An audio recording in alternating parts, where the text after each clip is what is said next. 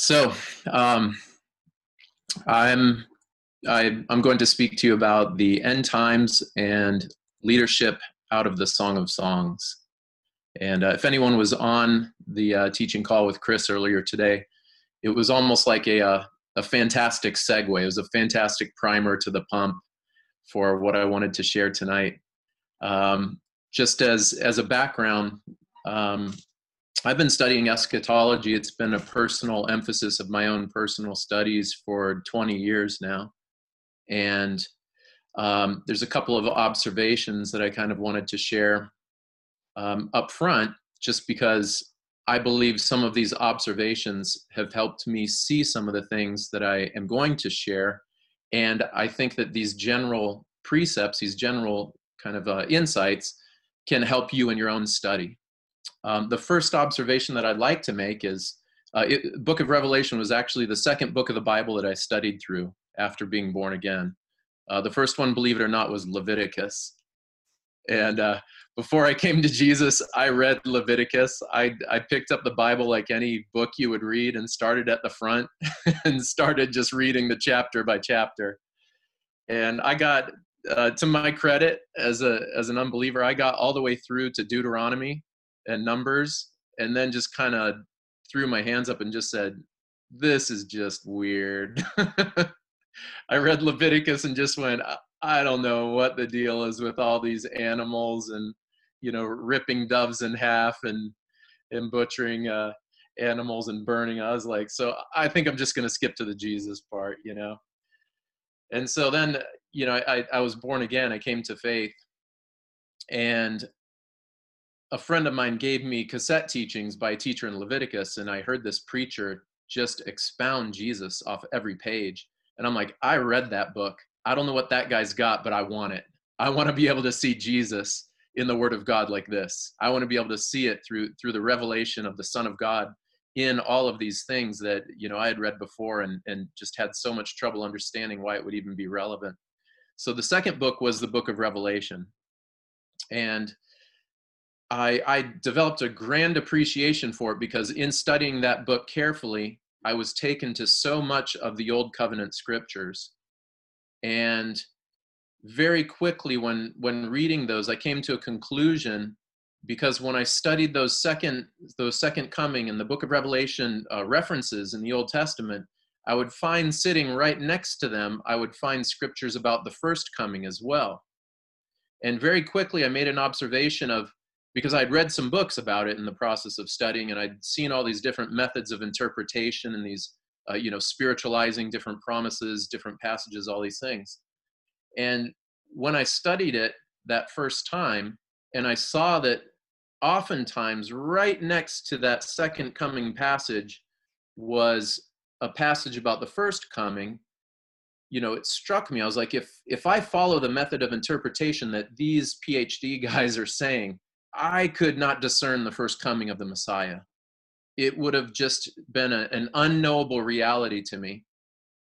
And so I esteemed in my heart to, at that point, just go, I am going to take your scripture in a straightforward way.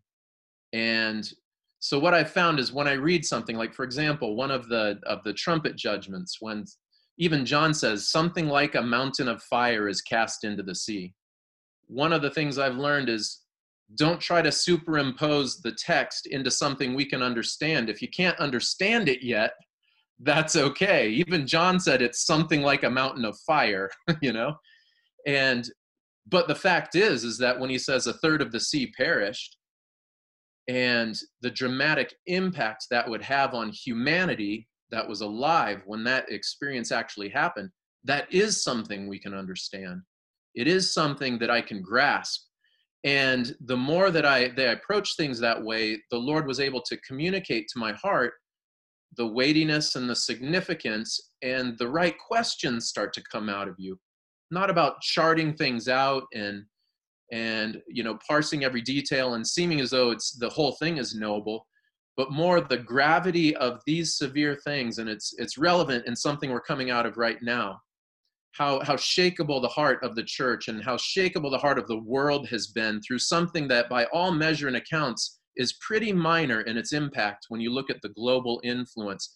But the response we can learn something from profoundly, because in the time that will be like no other, Jesus says that the people on the earth will be fainting from fear, and the church will be in danger of their love heart growing cold. These things are understandable. That's an understandable thing, to look at the severity that we can understand and go, there's a reason this was given to us ahead of time. There's specifics, like we've heard in different teaching sessions. There are conditions that are placed upon the return of Jesus.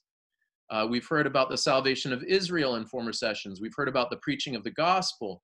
We've heard, I think in reference, maybe not overtly, the fact that the outpouring of the Spirit, the activity of the Holy Spirit, has to surge and will swell in a way that's unprecedented.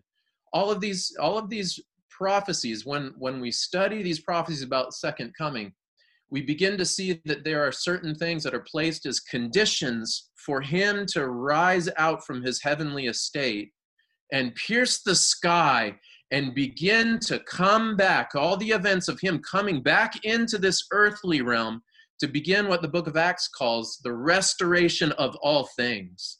So he could restore this earth into a proper habitation for not only himself, but for the Father, that it could be restored back to its original intention, and that even the Father would then return and bring back with him the eternal ages. So these conditions, and we'll segue right now into, since it's a 30-minute session, I just wanted to share those couple of things in the beginning. This last thing, the fact that the number of prophecies about the second coming, the age to come, the events surrounding his return, outnumber the first coming prophecies like 3-1, is what the scholars say. And not only do they outnumber, but I'd say that they're more overt. They're easier to read and understand. They're a little more like in your face. It's like, the conflicts, the glory, the different events. Now the majority of the Jews missed the first coming. And we can't fault them for that, because honestly, it's a little bit enigmatic, the way the Lord communicated it. There's a little bit of mystery. I mean, there's some key passages where I don't know how you get around that one, but a lot of them, like the ones in Zechariah, they're kind of nestled in these little prophetic words that are given about events that took place in the history of Israel. And I would just say generally a little hard to discern. Now, what I've observed is the vast majority of the church is now flipped that around and sitting in a place where the more prominent, more numerically prolific, clearer, and more dramatic prophecies have either through methods of interpretation or just plain disregard, plain ignorance in the true sense of the word, ignoring the study of them. It has now become a reality that has been relegated out of the conscious understanding of the majority of the church, whether it's through an interpretive method or whether it's through just not esteeming how important this subject is. And when I go back and I read the writings of the apostles, they lived under the shadow of that reality. It was a defining paradigm that fueled their endurance. It fueled their zeal to preach the gospel. It fueled their appetite for suffering and enduring suffering and hardship and mistreatment. This subject is a preeminent subject of the scripture. And, in all of our efforts and all of our speaking and talking about end time revival or end time this, it's, I'll just say it this way, it's a little presumptive of us to talk and pray and cherish so many things that are connected to the end times, but devote very little attention and have very little revelation and living understanding of this great volume of scripture that's been laid out and given to us from the Messiah, from the Holy Spirit, from the Father, with great intention and great purpose to impact our hearts, to give us pictures of things that need effort, holy, divinely inspired effort put into the hearts of believers so that they can push forward to a goal and to a prize, that they can set pieces in place so that when the time comes, the Lord can endorse it and empower it in a mighty way with the power and glory of his Spirit. So it's a call at the same time. It's a call back to what are these scriptures? What are the implications? The great volume of it, the weight of it, the ways that the apostles lived under it. Let's return back to that. Let's put it back in the hands of individual, a relevant understanding of it, an understanding that we're here laboring and we will be here to see his coming, the generation of the church that will be here to see his coming, to partner with him through the time of Jacob's trouble, through that great travail, to lay down our lives in front of Israel, to give ourselves as free will offerings, to express the love of the Messiah to the people of Israel in that time, instead of taking a resurrection that's of this age. So, got that off my chest. Now I want to talk about one of those conditions, which Chris from the earlier session began to reference it.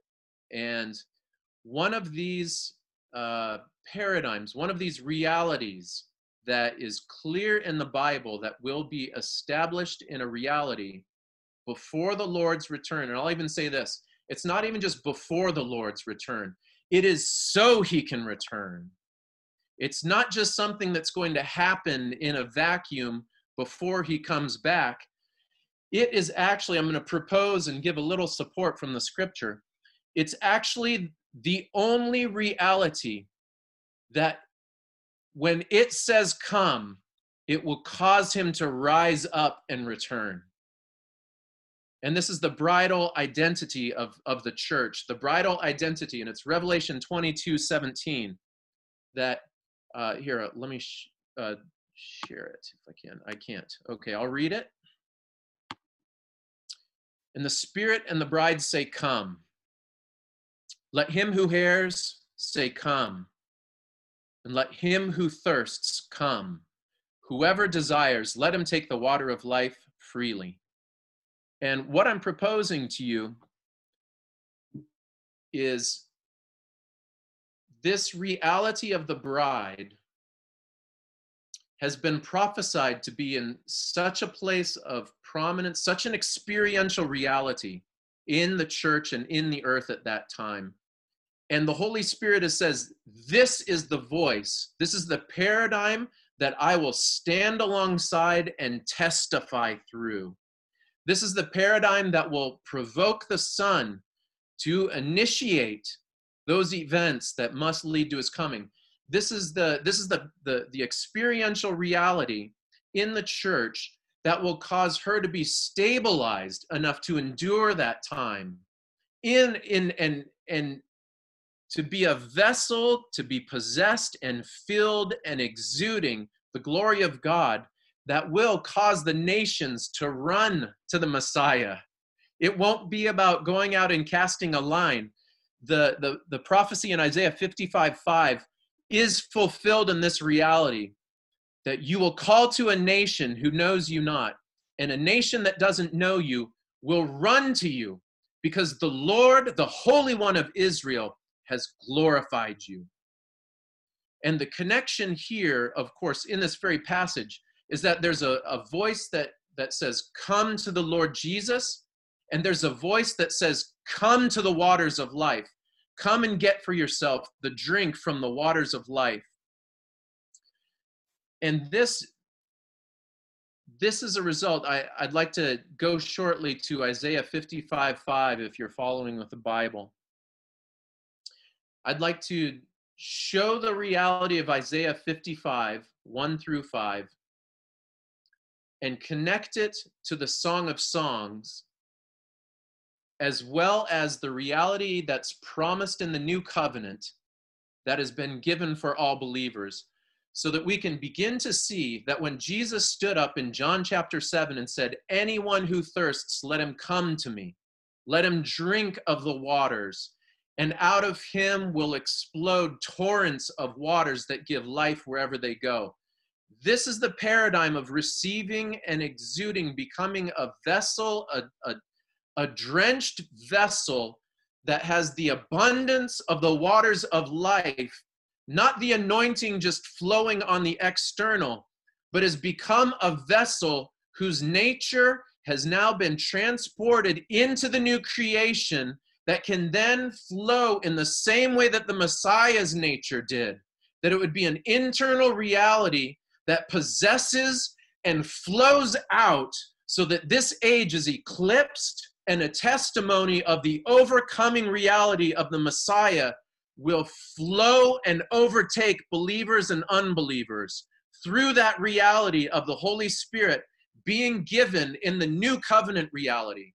Again, not just an external flowing of anointing that can come upon a vessel so that they can perform something in the might, in the spirit of might or the spirit of glory, but the changing of the experience of the believer so that, to fulfill Jeremiah 31's passage, their soul becomes a well-watered garden. That goodness, that the people of God will stream and flow to the goodness of Yahweh, and he will cause them to have a soul that it's satiated. It's a drenched soul. It's a soaked soul.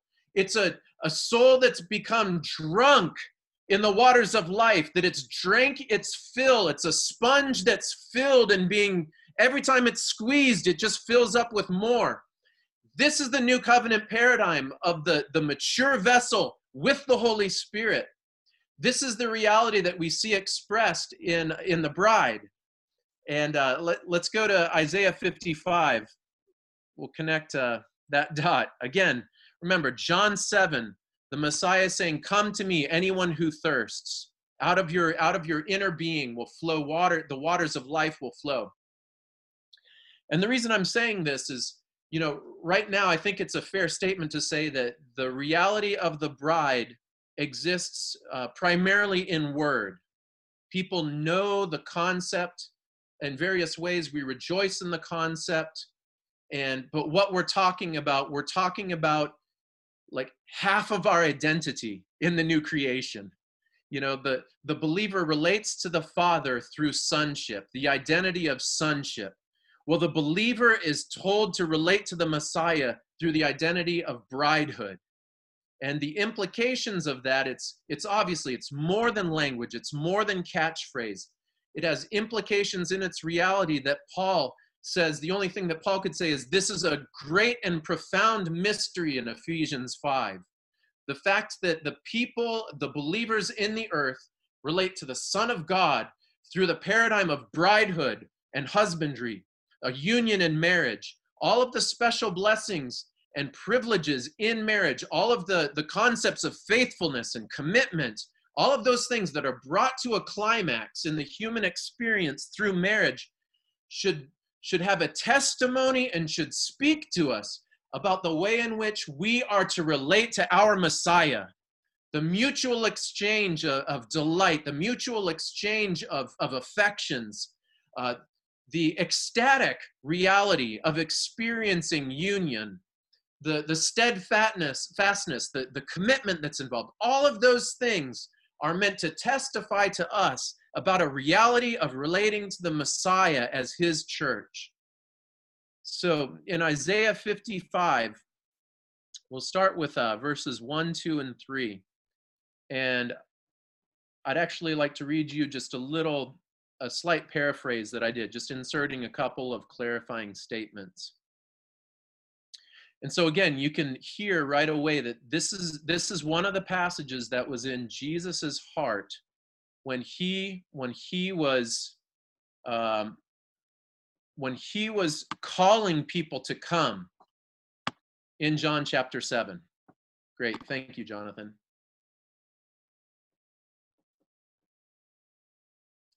All right. Are you all just seeing that Word document? Okay, great.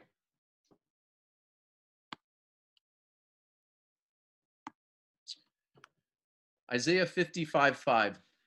Ho, everyone who thirsts, come to the waters. You who have no money, come, buy and eat. Yes, come buy wine and milk without money and without price.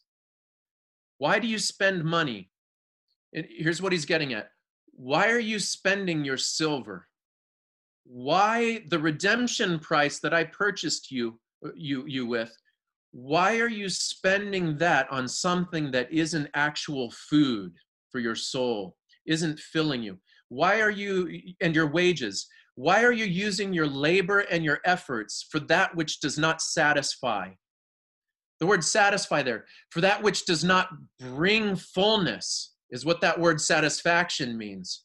Why are we spending the price of our redemption and the great labor and efforts that are in us for a reality that is leaving us short of what the Messiah said would be in our covenant? He says, listen carefully to me, eat what is good, and let your soul delight itself in abundance. When he says that's your soul, let it actually, the word for delight, it means become soft, to be delicate. It's like, let your soul be softened with these delightful experiences. Let it be softened out of the fatness of my house, the rich abundance that flows out of the Messiah's nature, that comes from his covenant love. It says, incline your ear, come to me, hear, and your soul will live. Your soul will explode with life. Your soul will have the breath of life, and that living water will begin to overtake it. And if you do this, he says, I will make with you an everlasting covenant, and it will be according to the sure mercies, the faithful covenant love that was shown to David.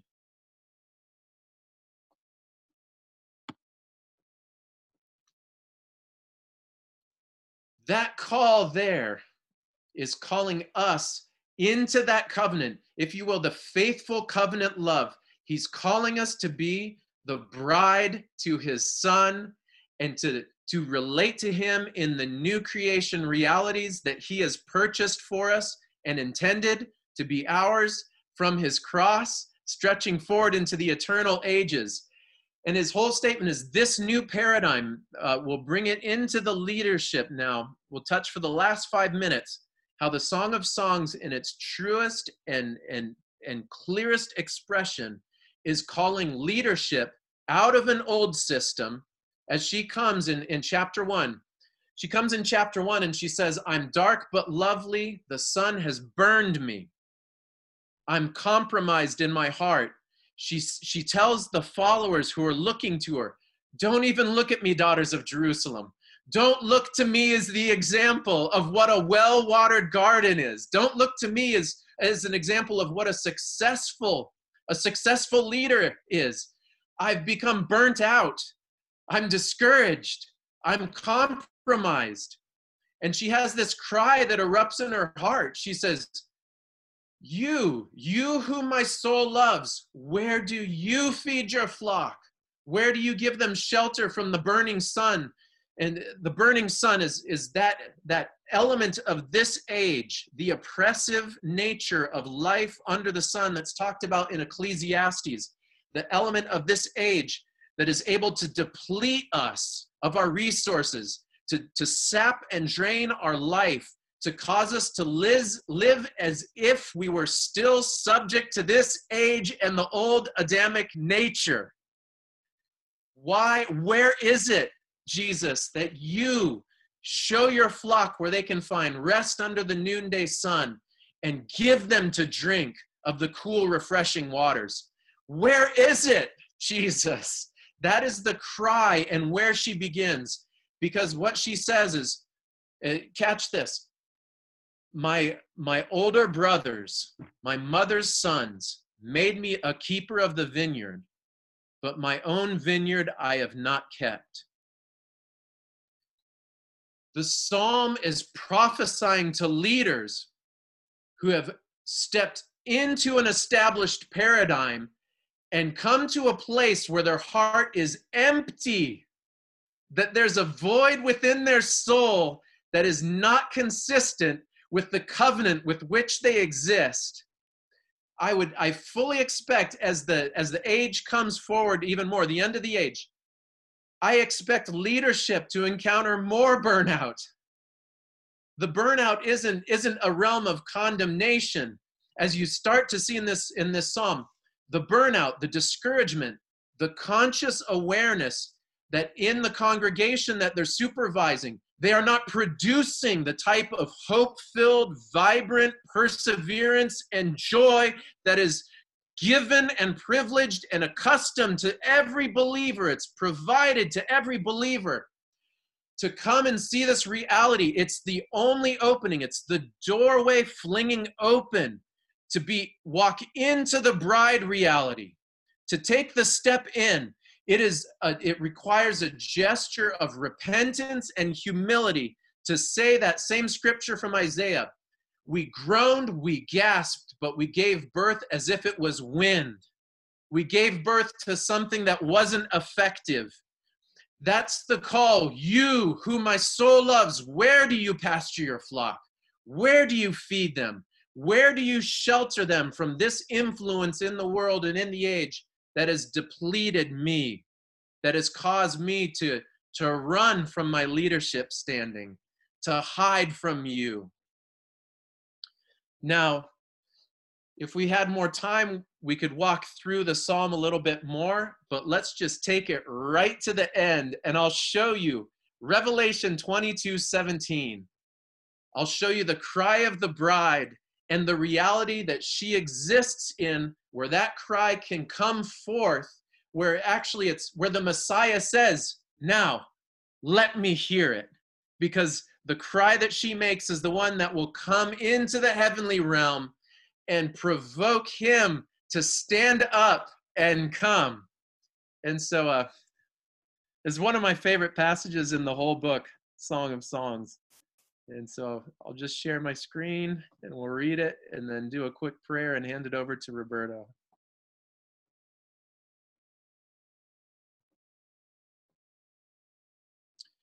So now remember, in the beginning, he says, hey, come to the mountains, come to the dangerous places with me.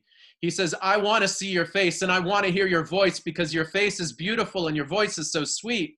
He's calling her to come out to that place of risk and danger, the place that she wanted to run away with, the place that crushed her spirit before. At the end, here it is. Remember, her vineyard was disparaged. Her vineyard wasn't cared for. Her vineyard was being pillaged by the enemy in the beginning. So here's Song of Songs 8:12. My own vineyard is before me. You, O Solomon, may have 1,000 pieces of silver in abundance, and those who tend its fruit 200. And he responds, you who dwell in the gardens, the companions listen for your voice. Let me hear it. And she responds, make haste, my beloved, and be like a gazelle or a young stag on the mountains of spices. She is now sitting in the foretaste, in the beginning, the first fruits testimony of the restoration of the Garden of Eden reality that will be brought into the earth by the Messiah. She is sitting in the foretaste first fruits reality. Her soul is a well-watered garden. She is existing in the bounty and the beauty of his provision and his abundance flowing from her into the earth. And in this condition, he says, let me hear your voice. The heavenly realities, the heavenly companions, they're listening for it. Let me hear your voice. And in that place, she says, come, Lord Jesus. The Spirit and the bride say, come, Lord Jesus, and make haste on the mountains of spices. Make your haste on every obstacle and come for me. Amen and amen.